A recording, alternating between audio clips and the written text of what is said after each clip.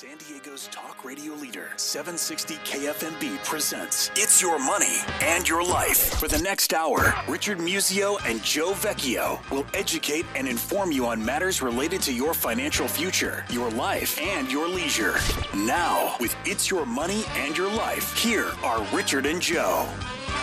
All right, good evening, everybody. My name is Joe Vecchio, your co-host, announcer, and producer, coming to you from KFMB Studios with 50,000 watts of power. We're heard not just in San Diego County, but Orange County, LA County, up the coast of Seattle on a good night, down to Cabo, out to the desert.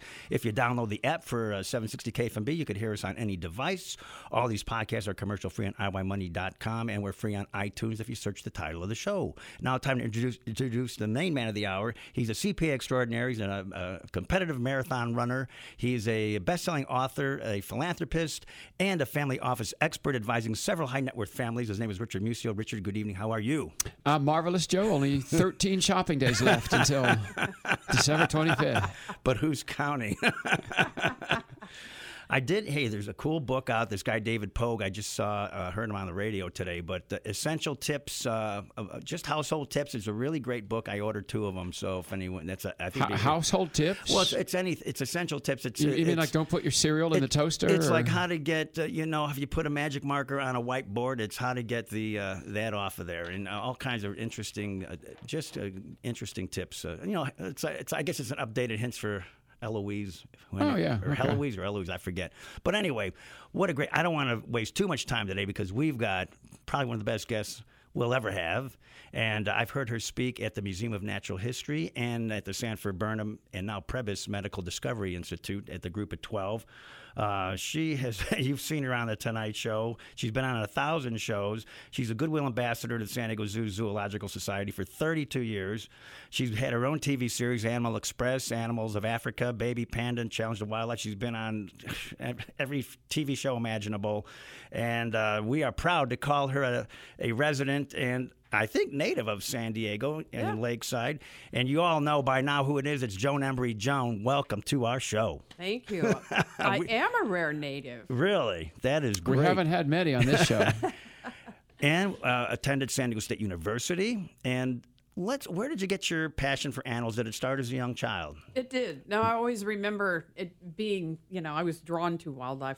My mother worked for a veterinarian, so, at dinner every night we'd talk about the daily surgeries and animal procedures. My uncle was a vet, so I spent summers riding on the truck with him, going out to ranches, doing large animal work. This is all in San Diego, no? That was in Santa Cruz on the summers. So, that developed an early on interest. I really thought I wanted to be a veterinarian until I went to the vet school at UC Davis and found out that the only woman in the class was valedictorian of her class, and that it really wasn't a field open to women at the time. So that's how I ended up at the zoo. Which is true for many professions back in the day. Yes. Sandra Day O'Connor graduated number 1 in her class at Stanford Law School, and she went to apply, and they said, you can be a secretary for us. So how do you, or paralegal? Back in the day, that were the options at the zoo. You could either be a secretary or work in the children's zoo. Oh, my gosh. So, it's all changed now. Well, you come a long way, baby. Joe, that was Virginia Slims. That's right, Billie Jean King. Anyway, let's see. So, born and raised in San Diego, right? Yes. And San Diego State, and then off that you got a degree in telecommunications or communications. And what happened after that, after your college years? I started working at the zoo in around 1968 when I graduated from high school, my first year of college. What did you do there? And I worked in the children's zoo. And they raised a wildlife that was born at the zoo there of all types. And they also, at that time, imported baby elephants. Well, for most of the young women working there, the elephants were a bit overwhelming and rambunctious. But I was, a horse person through and through. I'd ridden and shown and was very involved with horses. So I felt comfortable with the elephants, even though they did like to push you around and play rough sometimes, because I had that experience. So I traded all my time to sit with the primates and apes and the monkeys and the lions and tigers and all the other animals because I was fascinated with the elephants from day one. And actually it was an elephant that led me into my television career which started with an appearance on The Tonight Was Show. that with Carol, Johnny by Carson. the way? That was Carol. I remember that show. I I fell in remember love Carol. with that elephant, and we were, buddies. What year was it? Had to be early 1970. Because he moved the Tonight Show out to Burbank in '72, but They were still in New York, Yeah. and they had called and said, "We're making our first trip to Burbank, wow. to the West Coast." How And about that? They made 2 trips, I think, before they actually moved the show. And so that's when I got the call, could you bring your elephant? Which I don't know if you recall Jack White when he was Channel 10 had done a Yes, of story. course, of course. Because somebody, on a whim, on a dare, said, "Oh, I bet you couldn't train that elephant. You trained her to do all kinds of things. I bet you couldn't train her to paint." And I said, "Sure I could." So when the guy showed up again, I said, "Hey, check this out." And I'd got a 4-inch household paintbrush, taught her to pick it up in her trunk, swing it, put it in a bucket, swing it, on a board. He thought it was hilarious. And he was actually the zoo's media consultant. So he called, somehow he let the word out to local news. They did a story. It went national. And then the infamous Shirley Wood, talent coordinator Yes. to Johnny Carson, Yes. called from New York and said, "Could you bring your elephant up to the studio?" And you had to truck the elephant up? And we hauled it up. And the funny thing was, she had, we'd been in the 4th of July parade and the Charger games and done all kinds of things. So I felt pretty good, except we got on the freeway and it was heavy, heavy traffic. And so one of the keepers was driving. And we were in the right-hand trucking lane, and we weren't moving because all the cars were merging on and off the freeway. So he moved into left-hand lane. We actually got stopped by the highway patrol. Oh, my God. For being in the left-hand lane, and we said, "But we're going to a live show at NBC Burbank, and the right lane is not moving at all." To give you a police escort? I think he let us off, and we got there. We were late, and so all I remember, I was like a deer in the headlights for sure. I mean, it was a bit all overwhelming, but they, escorted me off to makeup and to sign contracts, and Releases. the and- keepers had the elephant backstage. So, Johnny introduced me. They wanted me to come out to the dusk, and then they were going to reveal the elephant. They opened the curtains, and the keepers pushed the elephant out. And all I remember thinking is, "Oh my God, this is could be the end of my career right here on live television." Her eyes were as big as saucers. I mean, what had happened was they brought her in backstage, and they always did these sets for singers and performers. And I can't remember who was on that night, but a big star.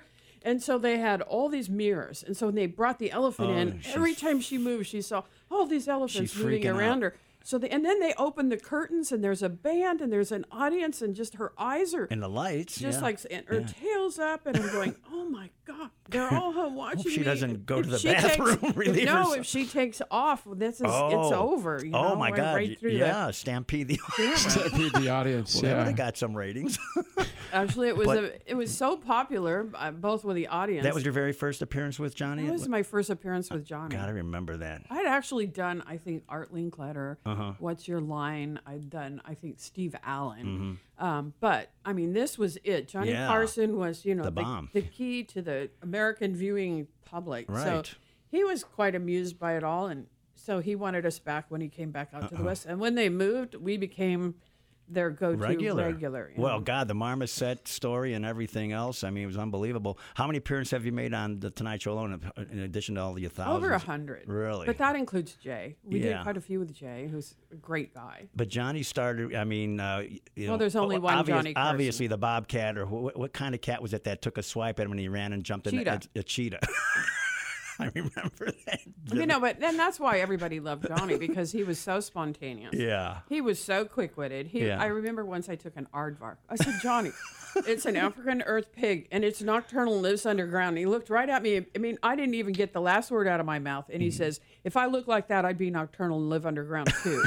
And it was so fast. I mean, he was actually extremely well-read, up on yeah. current events. Oh, I mean, he was at the top of his game. And once you sat next to Johnny Carson, then you could begin to see how other people in the same position struggled. I think I worked with every host on the air over the years, But if and he liked you and liked your content material, I mean, there's nothing better. And he always liked to make his guest the star of the show, right? And he would just jump in when he got a chance. this is what's interesting about Johnny Carson is most stand-up comedians, really have to fight their way through everything from cocktail lounges and bars, and I think they really work hard to get, the audience. So they're not necessarily the best talk show host for guests. But he just had such a nice balance. You know, he was very good at, he could get in his humor and then he could sit back and let you, you know, participate. Yes, we try to use that model on this show, Joan. So, anyway, we'll be back with the famous Joan Embry on the award-winning It's Your Money and Your Life right after this. Hang on. Someone told me it's all happening at the zoo. Oh, that is great music. Simon and Garfunkel, in honor of Joan Embry and our San Diego Zoo and all the zoos and animal keepers around the world. So we're back with Joan Embry. So great to have you here. So, you guys, I got to make a story in the spirit of full disclosure about my relationship with the zoo. Okay. In 1970, when I was 12 years old, in 8th grade, of course, my father was superintendent of schools of the entire district that this applies to. I was actually arrested at the zoo. And here's what happened. I was on a school field trip, Lakeside Junior High School, standing in front of the gorilla cage when one of the gorillas picked up his excrement and threw it at me, hitting me in the shoulder. Really? You should be I, honored. being a baseball player, picked it right back up and hit him in the chest. Oh, my Unfortunately, there was a security guard standing right there. Tried to explain I was merely returning the gorilla's personal property, but was unable to talk my way out of it, and away I went. So, in the spirit of full disclosure. You know what that was all about. I knew you were full of I it, know, Richard. yeah. I mean, no, think about it. You know, the apes are there, and watching the public was like you watching TV, Right. you know, or watching a soap opera. Right. And, you know, what fun to get such a rise out of the public standing before you. Exactly. I mean, Maybe you should throw it at your TV. worked. Throw it at your TV some night, Richard. If Anyway. it's something you don't like. I was 12 years old, and I got hauled off. when I was 5, I fell in the duck pond in the children's zoo because I was so entranced with the ducks. And my parents had walked off and didn't realize it. And they took me to the security office and made an announcement. Will somebody come pick up a little blonde girl? You fell into the duck pond. Oh, my gosh. How funny. Well, we were talking about Johnny Carson, and you had the privilege of, I guess, giving him a tour through Wild Animal Park. Now it's called, I think, Wild Safari Park.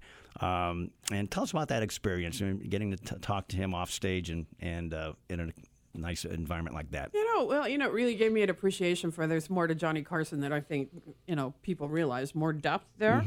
He's extremely well read and very interested in all subjects. But we were looking at the condors at the time because we were trying to bring back the California condor. And there's a lot of technical science involved in that process of data management and we've done a good job at that, right? Haven't we have over 400 condors from a low of 23 when they were all removed from the wild. But the questions that he asked and how involved he became and his interest in the field really impressed me. I've given many tours, and some people are looking for more detail than others, more, have some a going, real some going interest. through the motions, but Johnny was asking penetrating Yeah, questions. yeah. And I think he really enjoyed his day. It was actually, I think the only reason he was here, because he was a bit of a workaholic, was it was during the writers' strike. Huh. And so getting the show was- material. yeah. Well, I've heard you give wonderful talks on more than one occasion, and your focus could be either on the species itself or conservation in general or preservation. And I know you have a 50-acre facility out in Lakeside. Yes. And are there tours of that? Can the public come see that, or is it more of a private thing? Or Well, it's actually can it is people a help? private ranch, but Do you need yes, volunteers? we do have volunteers from the local high schools and colleges. We've had quite a few, and they come through and they really learn hands-on everything involved with maintaining wildlife. We have a wildlife collection. It requires permits, both state and federal permits, inspections, record keeping. So pretty soon they find out if you like animals, that's one thing, but if you're actually working with them, you really have to be dedicated. There's a lot of detail. We have detailed animal records and health records on every single animal. The inspections and the requirements for maintaining animals are quite demanding. Rigorous, huh? And rigorous, and you're accountable for all of it. So the kids quickly learn, is this a field that I'm interested in pursuing? And it includes everything. I mean, some animals live 3 years, some live 60. So if you work with animals, there will be losses, there will be traumatic times, there will be joyous times, there will be, oh my gosh, I didn't know that, or isn't that interesting? But pretty quickly, we find out those that are really, want to move in that direction, and they really take root, and it's amazing to watch them. I actually make them Mini Jones. They're up on stage presenting animals. They're loading animals. They're hauling animals. They're responsible. If they're good volunteers, they become employees.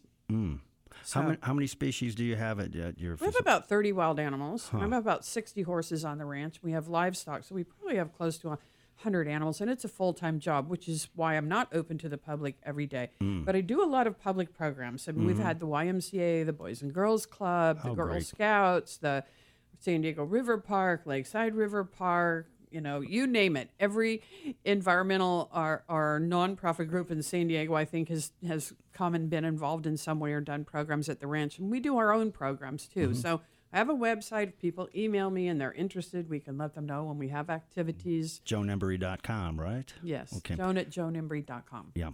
I think Erwin Jacobs' granddaughter might have worked with you. Yes, she did. Beth worked with us, and then she went on to UC Davis. And she So it's really is she rewarding. in the vet program there? No, she's not in the very. Oh. She's in environmental sciences, but How great. I think it's really rewarding to see them. It's tough loss because we just get them really up to speed where they become invaluable to us, and then they're off to college. But it's rewarding to see them, go on and pursue these. It's good careers. therapy. I mean, look, we're all animals. We don't think of ourselves as animals, but we are, right? Yeah, and we do have volunteers, and that includes everything from, gardening to helping with the animals to, Well, there's even, I think vets with PTSD can get some benefit from working with horses and things, of right? course. Yeah. I mean, animals are fabulous. I have autistic and special needs kids 3 days a week from El Cap, which is just across the river from us. Richard's and they were house. there when I left today, and it's amazing to watch them. They come in and they're so into themselves and maybe a little insecure, and over a period of time they just blossom. We give them tasks and they have real jobs and responsibilities, and I think they really take pleasure in great. that. Do any of the kids gravitate to any particular species as a favorite? Well, yes, of course. They do have their favorite. We have an autistic young man who I've now hired who came in through the special needs program, and he knows the scientific names of all the local animals, and he really likes the birds. So he flies the owls and, handles the raptors, and, he's very, very good at it. And of course, you've had a history in in the equestrian field, showing, jumping, riding. Every kind of. I am a horse person. I still ride as often as I can. Isn't there a saddle club out there? Do you get groups together? I have a community riding club, which I manage right across the street from the ranch, which is open to anybody that has a horse with lots of facilities. But I've shown everything from jumpers to gaited horses, saddlebreds, dressage horses, cutting horses, driving horses. I had a Percheron hitch with 6 Now that's- 2,200-pound Percherons. That's the biggest horse there is, right? Yes, Pretty much. it is. Right up there. Big horse, Joe.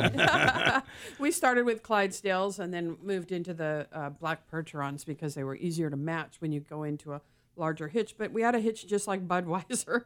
That was a My lot God. of work. Yes, That's a ton of horse. a ton Wow. of horse. And we've bred everything from miniature horses to Lipizzans. Are those pretty Clydesdales. popular miniature? That seemed like it'd be like a cool pet for people. They are cool. You have to be zoned for horses. That's despite the diminutive size. But they're great. They're a lot of fun. I'm going to talk to Michelle and Bill about this because they've got goats and they've got some property. So a miniature foal, might only weigh 20 pounds, whereas a Clydesdale foal would weigh 120 pounds, 130 pounds. And how heavy does a full-grown miniature horse get? Oh, probably 300 pounds. Oh, really? Okay, that's. Joe, I mean, did you you're know not you could, picking them up anymore. you can now use miniature horses as service animals Is that right? in California. People have. Yeah, they have. Really? You could take them into a restaurant. Take them or into a something? restaurant. Wow. Well, you better Yeah. bring. And by the way, Joe, just for Lakeside trivia, there is still a hitching post in Lakeside in front of Leo's Lakeside Pharmacy. Is How that? about that? It's And still there. There was one in front of the coffee shop. That's right. People still ride That's through true. town. Is that right? Absolutely. We're Cowboy Town. We have the annual rodeo out there, and we have a lot of horses. And people don't realize in San Diego we have the highest per capita horse population. I mean, anywhere in the U.S. Is that right? Yes, the density and numbers, and we have a lot of Olympic riders We have some of the top dressage riders in the world. Well, Stefan Peters won the World Cup right here in Del Mar. When I first moved out here, the U.S. equestrian team was right across from UCSD there, right? So, hey, we're going to ride out of here right now, though, Joan. We'll be back with Joan Embry right after news, sports, and weather, and we'll see you soon.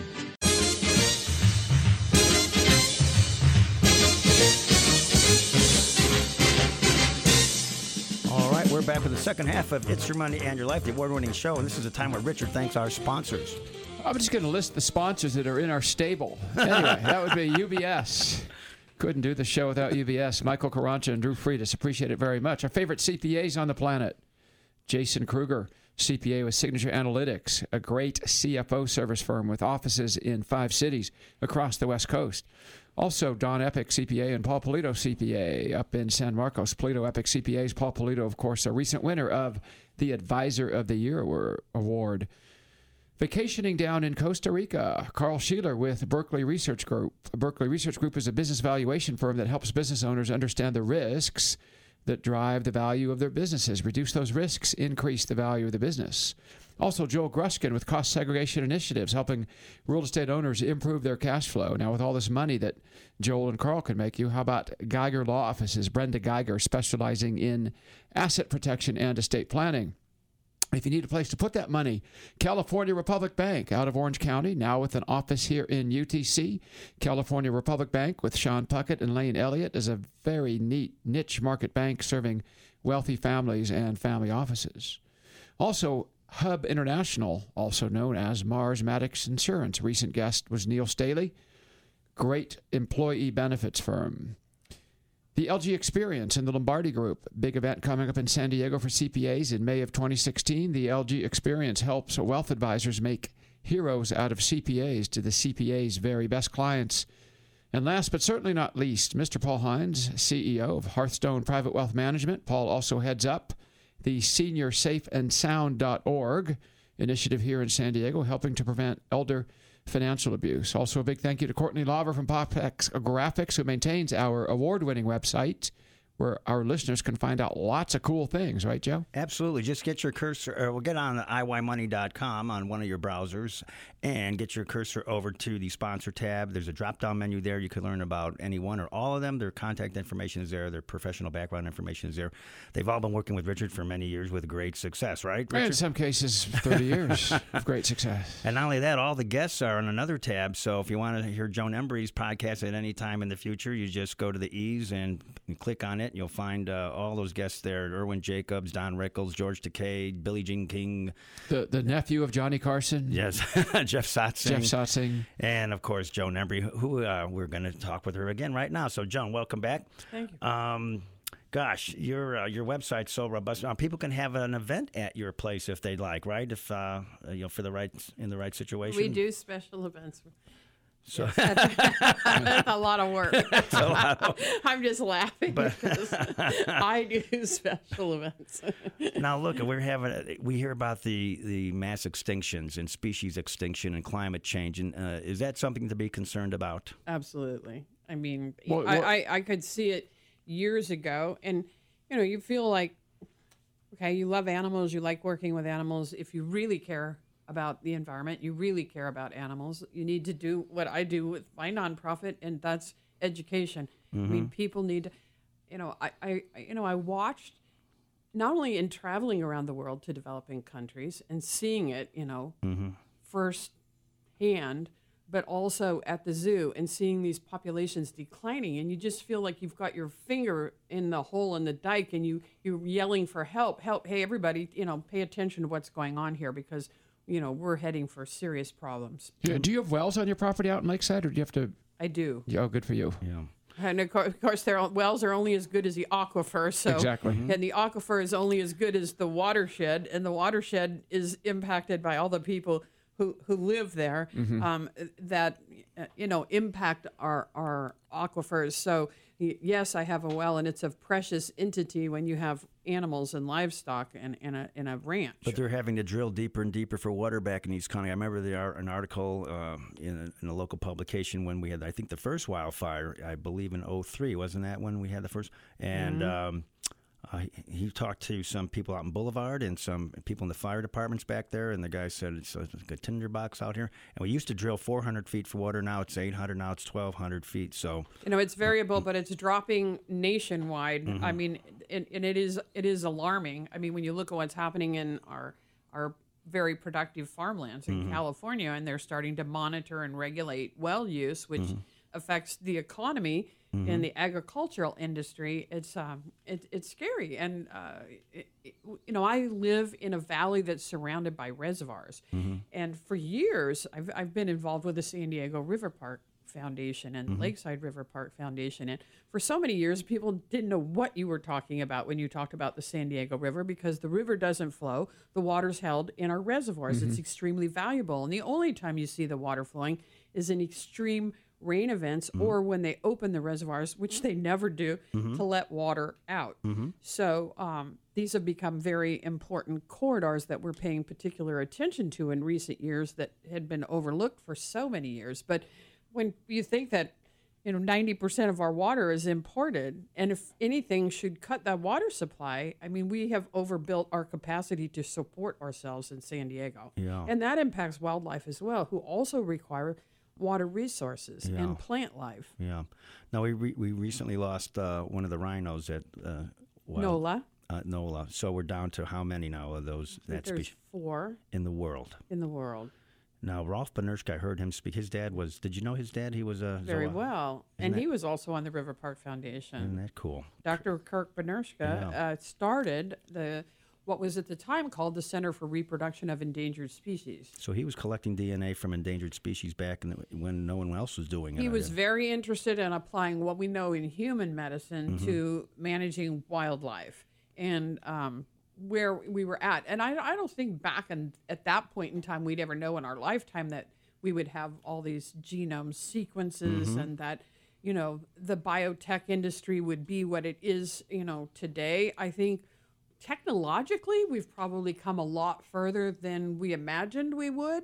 But at the same time, despite our capacity, it isn't playing out in terms of on the boots on the ground, getting the job done in the environment. So we have the knowledge, but transferring that knowledge into action. So is it possible to create another rhino fetus with You'd technology? You'd have to ask Dr. Benershka that question.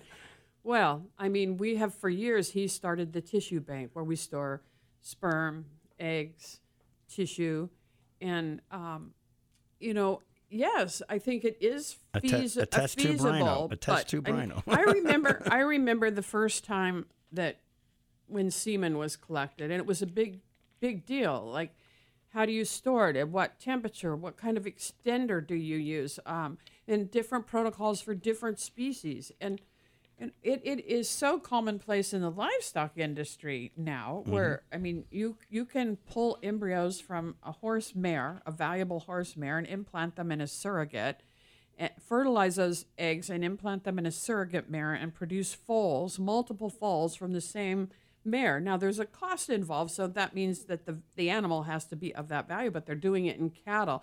So when you think in terms of wildlife, it's not that far out, but when you think of extremely endangered species, and there are only a few left, you're almost afraid to touch them. Or beyond you have to manipulate that animal to a certain degree to work through the protocols, to do successful procedures. And if you have an animal that, I mean, you're almost afraid to touch it. And NOLA was very old, so where do you draw those lines as far as we're gonna tranquilize her and we're going to try to extract eggs? Or how about artificially impregnating one of the rhinos, and is she? Well, they're looking at possibly, and I don't know everything that they're doing right now, but the closest species, so we have southern white rhino, for instance. Gotcha. Could you possibly clone something and utilize the southern white rhino as your model? But I know that they're looking at every possibility. Well, they're doing with plant life. They're collecting, because there's a problem with plant life becoming pollination. Extinct. Yeah, so they're collecting. I think it's in Norway or Iceland, but they have a huge facility where they're collecting all the seeds from. We do too. You do too? At the Wild Animal Park, they have a seed bank. Huh. Yeah, so about that? they're we're a botanical collection as well as a wildlife collection. That's true. There's a lot of species of plants there. I think 10,000 or some astronomical. Very, very important. And Yeah. all of the foods, the kind of plants that we eat, Yeah. originate from the wild. Anyway, we're going to take our little break right now. What do we got coming up here, Justin? Oh, we love that Mr. Ed. So we'll be back with Joan Embry right after this.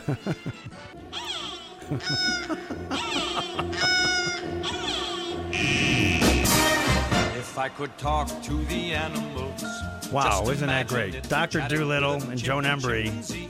What a great team. Imagine talking to a tiger. Joe, why didn't you bring any animals in to run around the studio? Well, because we're on radio. Chimpanzees to swing from You the. didn't invite the Did animals. did you like that movie, by the way, Joan? You remember that Dr. Doolittle? Or, It was a lot of fun. It Cute. really is. We talk about talking to the animals, and animals can't talk, so but they do communicate. Yeah. And they communicate through scent. They communicate through body language. There's expression.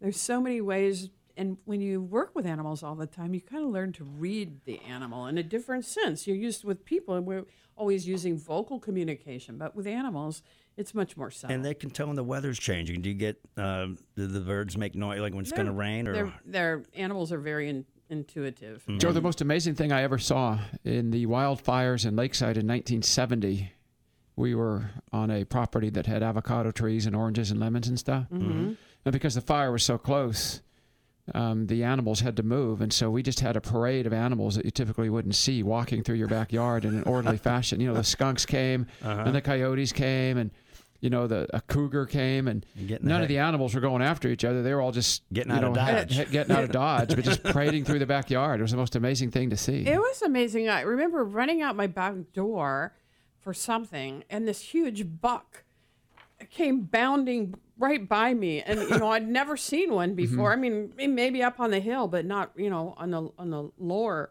part of the ranch, and it was like, whoa. And I remember going up to Cuyamaca after the fires, and there were whole herds of deer that had deceased, and I was with some biologists, and they said, we don't really think that initially they were even burned. It was just the oxygen was sucked Yeah, the out oxygen of the air. was non-existent. Oh my gosh, Yeah. that's unfortunate. Yeah. Now you had a bull named Bruiser, a Brahmin bull. Loved him. Now this was a prize-winning bull. What can you tell us about raising? And he must have weighed quite Well, a bit. I was at a horse show showing my cattle, actually at Pomona at the LA County Fair, and the cattle barn was, in close proximity. So I love cattle. So I was down, communing with the cattle and fell in love with this little bull calf, Brahma. And I'd always wanted a Brahma. There's something that always attracted me. I think they're such beautiful cattle. They're the most crossbreed of cattle in the world. They're very valuable animals to the, industry. Why? Because of rodeo? They give hybrid vigor. That is, that strong calves, they're disease resistant. They have very loose skin, so they're pest resistant. Well, I got that in common. They have longer legs, so they can cover You ground. don't have that in common, Joe. But anyway. Your English cattle are subject to pink eye. They overheat. They don't cover ground well because they have They have really bad short accents. legs. Oh, sorry, just kidding. So what you Bad do teeth. is you cross that beefy English, cow with a Brahma bull, and your F1 generation have stronger, more vigorous calves. They're more disease resistant. They're more it's a more productive herd. But this guy weighed about 2,400 pounds, and I would literally sit with him when he was laying down and lean up against him like a sofa, and I would ride on his back, and he was Really? a fully intact bull, so people could not believe it. And he became, the major greeter at the ranch, and everybody wanted their picture taken with him. And he lived a long time, and he was one of my all-time, favorite. You would saddle him up or creatures. just get on? No, I'd just sit on him, and when they, if a fly or something gets on them, they kind of twitch, and the skin just rolls over their body. I actually rode him through the zoo's black tie gala Oh, my in front gosh. of like 600 people. And the funniest thing happened when we got to the other end. When we practiced him, he went over and butted one of the palm trees. And I thought, well, it was pretty close quarters with everybody. And I was hoping we would get, through all the tables without incident. And I got to the end, and I had a friend of mine. I said, could you help me off the bull? Because I have to go up to the stage. I'm just and as thinking- I swung my leg over the bull, I couldn't get my leg down, and I was wrapped around this guy, and I couldn't figure out what had happened. I had a high heel on, and it had slipped in his coat pocket. Oh, jeez. And we were standing there in a very awkward position, laughing so hysterically. All I could think of is Alex Karras in Blazing Saddles. But we got and my husband's trying to hold the bull so he wouldn't, start bucking. But anyway, they got him out of there. It was hilarious. Now you do work in Africa. You've got, I guess, sister projects in Tanzania, in Kenya. I'm still interested in veterinary medicine and veterinary applications of wildlife management and wildlife health, which now we're really looking at is what they call One World Health, and that is they're communing more veterinary and human medical expertise together to look. When we look at, for instance, something like 75% or more of emerging diseases are zoonotic-based, wildlife-based. Mm-hmm. So if you're monitoring wildlife, that should give you, a little bit of a feel for what's happening in the environment that also impacts humans. And likewise, humans bring in domestic stock, dogs, and then pretty soon you've got rabies and distemper infecting and wiping out populations of wildlife. So the monitoring of health is really important. And I've worked with the Kenya Wildlife Service and Tanzania National Parks and supported their veterinary teams to do the work that they do. And people don't realize, even in Kenya, when I was over there, the Kenya Wildlife Service was translocating giraffes. They're moving animals. I mean, putting them in trailers and moving them where they have areas where they're overpopulated because corridors are cut off, and then to areas that have been depopulated either from poaching or, environmental degradation. So trying to kind of bolster those areas and control. So we're stepping as humans into a management role in the wild. And I don't think this is something, we always assumed that the wild was untamed, wild, self-sustaining. No. Now, every country is actively involved in managing resources. Mm-hmm. So the days of the wild just existing, are over, and we're having to really become managers. To manage something, you have to understand it. Mm-hmm. And there's where I think all the years of maintaining animals in zoos have been helpful in developing that database that helps us when we go out into the field to at least have some basic knowledge of what we're dealing with. And of course, humans are encroaching on a lot of animal areas, and of course, here too. Not just in Africa. We actually see the same thing here in San Diego County, and that's one of the River Park's greatest assets, the San Diego River Park and the San Diego River Park, with the development in San Diego and at 3 million people and growing, exponentially quickly. So much land being developed. We've actually cut off corridors. Mm-hmm. And the old system was you destroy an acre of important ground and you buy an acre somewhere else. Mm-hmm. But what does that do for corridors? What does that do for wildlife? So we now have what we call the Multiple Species Conservation Plan, which is looking at the whole community. What areas do we want to protect? What areas can we try and keep intact? And the only corridors left in our community that go all the way from the mountains to the ocean, because it's floodplain, are our river corridors. They connect communities and provide for wildlife and recreation. Do we have any danger? I know we've had some coyotes here. I saw a show the other night on a lone wolf in some other state. Do we have any wolves here? We don't have wolves. We don't have wolves. We do have coyotes, and they're very resilient and very resourceful. But an animal that we do have that people don't really realize that is moving continually through our backcountry and sometimes into our urban areas is our mountain lion. And I think more people knew more about African lions than they did about our own mountain lion. And they, was so shocked to actually see one. Yes, they're very elusive. They're crepuscular. They're active early and late in the day. And they tend to stay away from people. But they're here and they're moving through San Diego County all the time. And their population has actually, under protection, increased. And if we're going to share our community with mountain lions, we have to learn how to live with mountain lions. Well, growing up in Lakeside, you became familiar with them because yes. Now your species you have to watch out for danger of your species from those, right? You're on your ranch, right? Of course. Okay. But in Africa, you don't just turn your hobby animals loose and not protect them. Yeah. If you're going to live with wildlife, you have to make some adjustments. Anyway, Joan Embry, thanks for being Joan, with really us. appreciate it. JoanEmbry.com if you want to get out there and help her in any way. And Richard, great seeing you. Justin Hart on our soundboard, thanks for making us sound great. Thanks to Craig Blanky, our account executive, and to Dave Sniff, our programming genius here at KFMB. All these shows are on IYMoney.com. Happy holidays. We'll see you next time. Bye-bye.